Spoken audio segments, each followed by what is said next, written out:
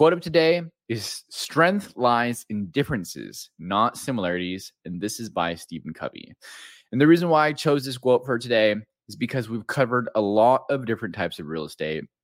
And as you've noticed, although we might have these different 8 property types or asset types that we've covered, each of them fills a different role and different place in the world around us. Welcome to the Path to Passive podcast, where we talk about building wealth and empowering lifestyle through commercial real estate investing for tech professionals.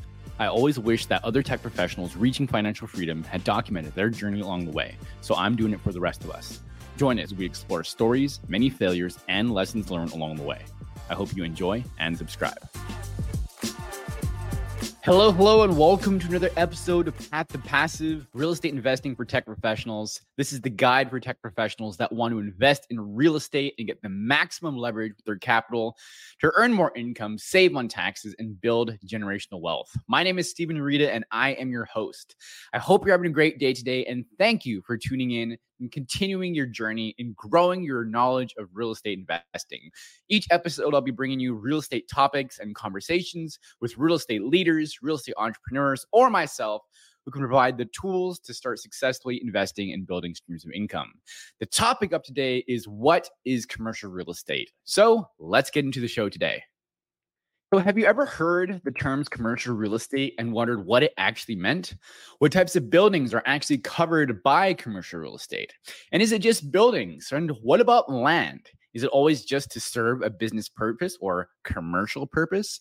So what are we actually covering today? In this episode, I will provide answers to these questions, and we'll cover a definition on what commercial real estate is, what types of buildings and properties are considered commercial real estate, and a brief overview of 8 different types of properties. So most of us know what real estate is, right? The things we buy for our homes, maybe a piece of land, maybe we've lived in an apartment before too. These are all types of real estate. But where is the line on what is considered commercial real estate? Maybe you've driven the city, downtown, or around your local neighborhood and saw all of these big buildings, warehouses, strip malls, wherever you live, and you thought to yourself, who owns these things and how do these things actually get here? This episode won't be totally in depth on all of these different properties, but the target is to give just enough information about these different properties so you can notice the differences. Now let's get into the meat of the content. According to the Corporate Financial Institute, commercial real estate is considered any buildings or land that generate income. While there's some definition that varies among different countries, the core offerings of these remain the same. So today, I'll briefly touch on 8 different types of commercial real estate. The first one is multifamily real estate, also known as apartments. That's right. These are the apartments that we see all around us, and we might even have lived in ourselves. Depending on where you live, you've seen many different types of apartment buildings. Those might range to garden style, mid-rise, or high-rise apartments. Garden style, collection of, low-rise apartment buildings on one piece of property.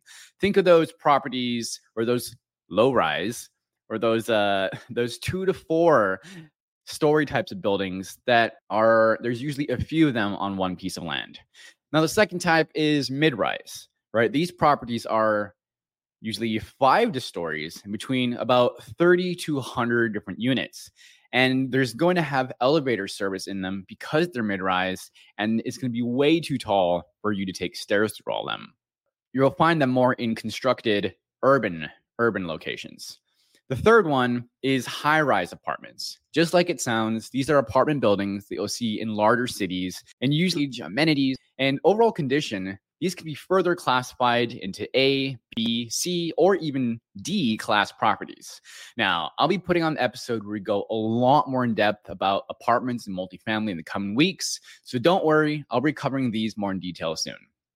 Now, the second property type is office buildings. Like multifamily properties, office buildings can also be graded by class type, but we're going to be focusing on the different types of office buildings here. The first one is traditional office space. As it says, these are very traditional. You're going to have the typical reception areas, private offices, open area for cubicles, conference rooms, mail rooms, And you're going to see these types of traditional office space from like law firms or professional services. The second type is a creative office space. Think of collaborative spaces, also have conference rooms or shared workstations throughout the office. You're going to have more of an open floor plan feel with minimal private offices and really no cubicles. You might have, design features that have exposed ductwork or even exposed concrete floors, as it is a little more creative. You're still going to have amenities, though, but these ones will be like larger kitchens, break rooms, game rooms, or even lounge areas. The next is co-working space. Co-working space, an office concept that offers rentable space, right? Especially popular for those that are doing freelancing or self-employed. Typically go for a month-to-month basis, and they tend to be more collaborative and modern working environment. We also have executive suites is the next one, a more traditional version of co-working spaces. There might be a receptionist to manage incoming phone calls, conference rooms, business mailing address, printers, and photocopy machines for use, and private offices. And these suites allow you to have the same benefits as a co-working space, but include small lease sizes in desirable areas for term flexibility. Next up, we've got flex space, type of office in which a tenant occupies industrial space that also has some space built within the building. And we'll talk about this a little bit more when we talk about warehouses, but can still be considered office space. Flex buildings allow you to build out the style of the office space that you mainly need, be it traditional office space, creative space, or even high-end showroom space. Moving on from our offices, our next is industrial. Now, with industrial, these properties, you've got to think about heavy manufacturing, light assembly, warehouse, different types of warehouses, and even data centers. So with industrial, we have heavy manufacturing with specialized equipment and machinery in them. Think about those giant plants, giant industrial warehouses where they make heavy-duty goods and materials. Usually have tens or even hundreds of thousands of square feet in space. And the exact machinery inside is something that you're going to see that can be customized based on what's being done, like maybe even, a car manufacturing or a really big machine shop. Second, we have light assembly. This is where you're going to have maybe storage, product assembly, or some kind of smaller office space with some industrial attached. These spaces tend to be a lot smaller and simpler than those heavy counterparts, the heavy manufacturing we just talked about. That's because they're usually where products are assembled and put together, smaller parts stored or eventually shipped off to be sold to customers. As such, they much more easily reconfigured and have different tenants. The next up is warehouses. Now, these could be distribution or general warehouses. On the distribution, as the name implies, these warehouses are primarily used to ship goods, which means location matters. If you want to quickly get your products anywhere in the country, you need to be toward the middle of the country and preferably near an airport. The other type here that we're going to cover is general purpose.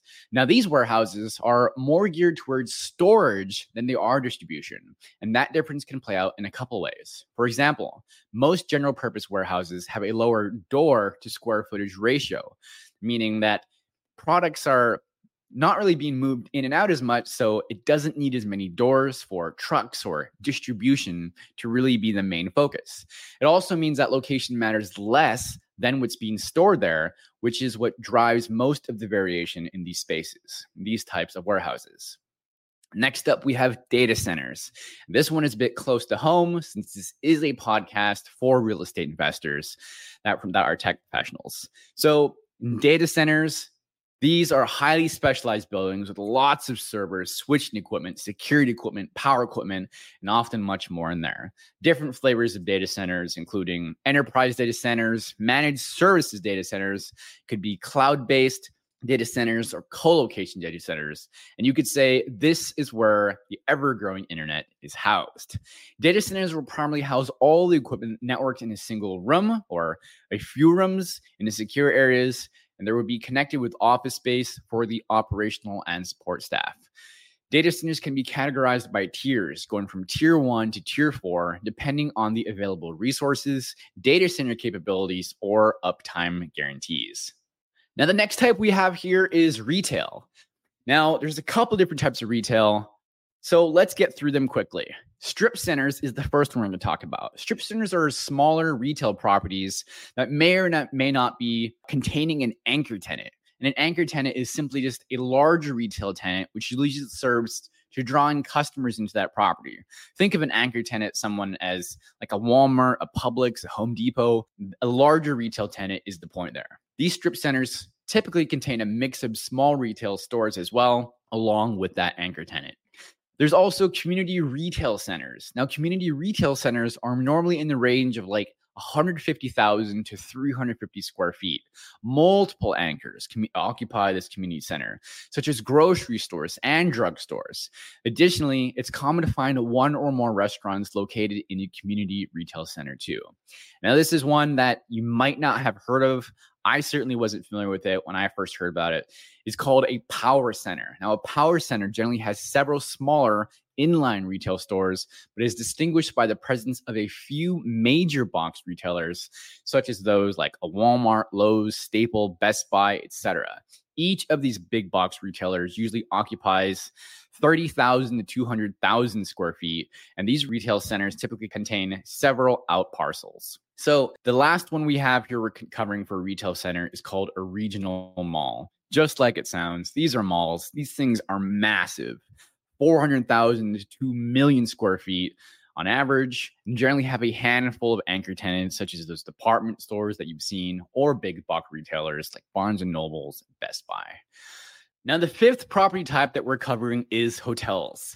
And these are the full-service hotels, hotels that offer a wide variety of services, all included. These generally include like on-site restaurant, bars, spas, fitness centers, conference rooms, and more. You can expect higher levels of service here as they'll have more conveniences as well. The other type of hotels is limited service hotels. These are the smaller hotels and don't provide things such as room service, on-site restaurants, or convention space. However, they will have things like complimentary Wi-Fi, a fitness center, business center, housekeeping services, 24-hour front desk, and some on-site vending machines. But a main point here for them is targeted affordability, thinking business-conscious travelers, families, students, and business travelers. And the third one here we're covering for hotels is extended stay hotels. You've seen these before, most definitely. Typically have larger rooms, smaller kitchens, and designed for people to stay 1 week or longer. Now, the sixth type of property we're covering here is mixed use. Now, while mixed use has its own distinction, it can be some kind of combination of everything that's mentioned before. To give some examples here, the most common form of mixed use is usually retail and restaurant combination. But you might have also seen another type of mixed use, which is offices with some residences sitting on top. Now, the seventh type that we're covering, seventh type of commercial real estate is land. And we've got three different land distinctions I want to mention here. And the first one is agricultural land. This refers to the undeveloped land, such as farm or pasture. Within this bucket, there would be different types of agricultural land as well, like orchards, animal farms, ranches, etc. But it's all in the category of agricultural land. Another type here is infill land. And this is typically seen located in a city and has already been developed but is now vacant, and that is considered infill land. The third category here is brownfield land, and brownfields are parcels of land previously used for industrial or commercial purposes and are now available for reuse.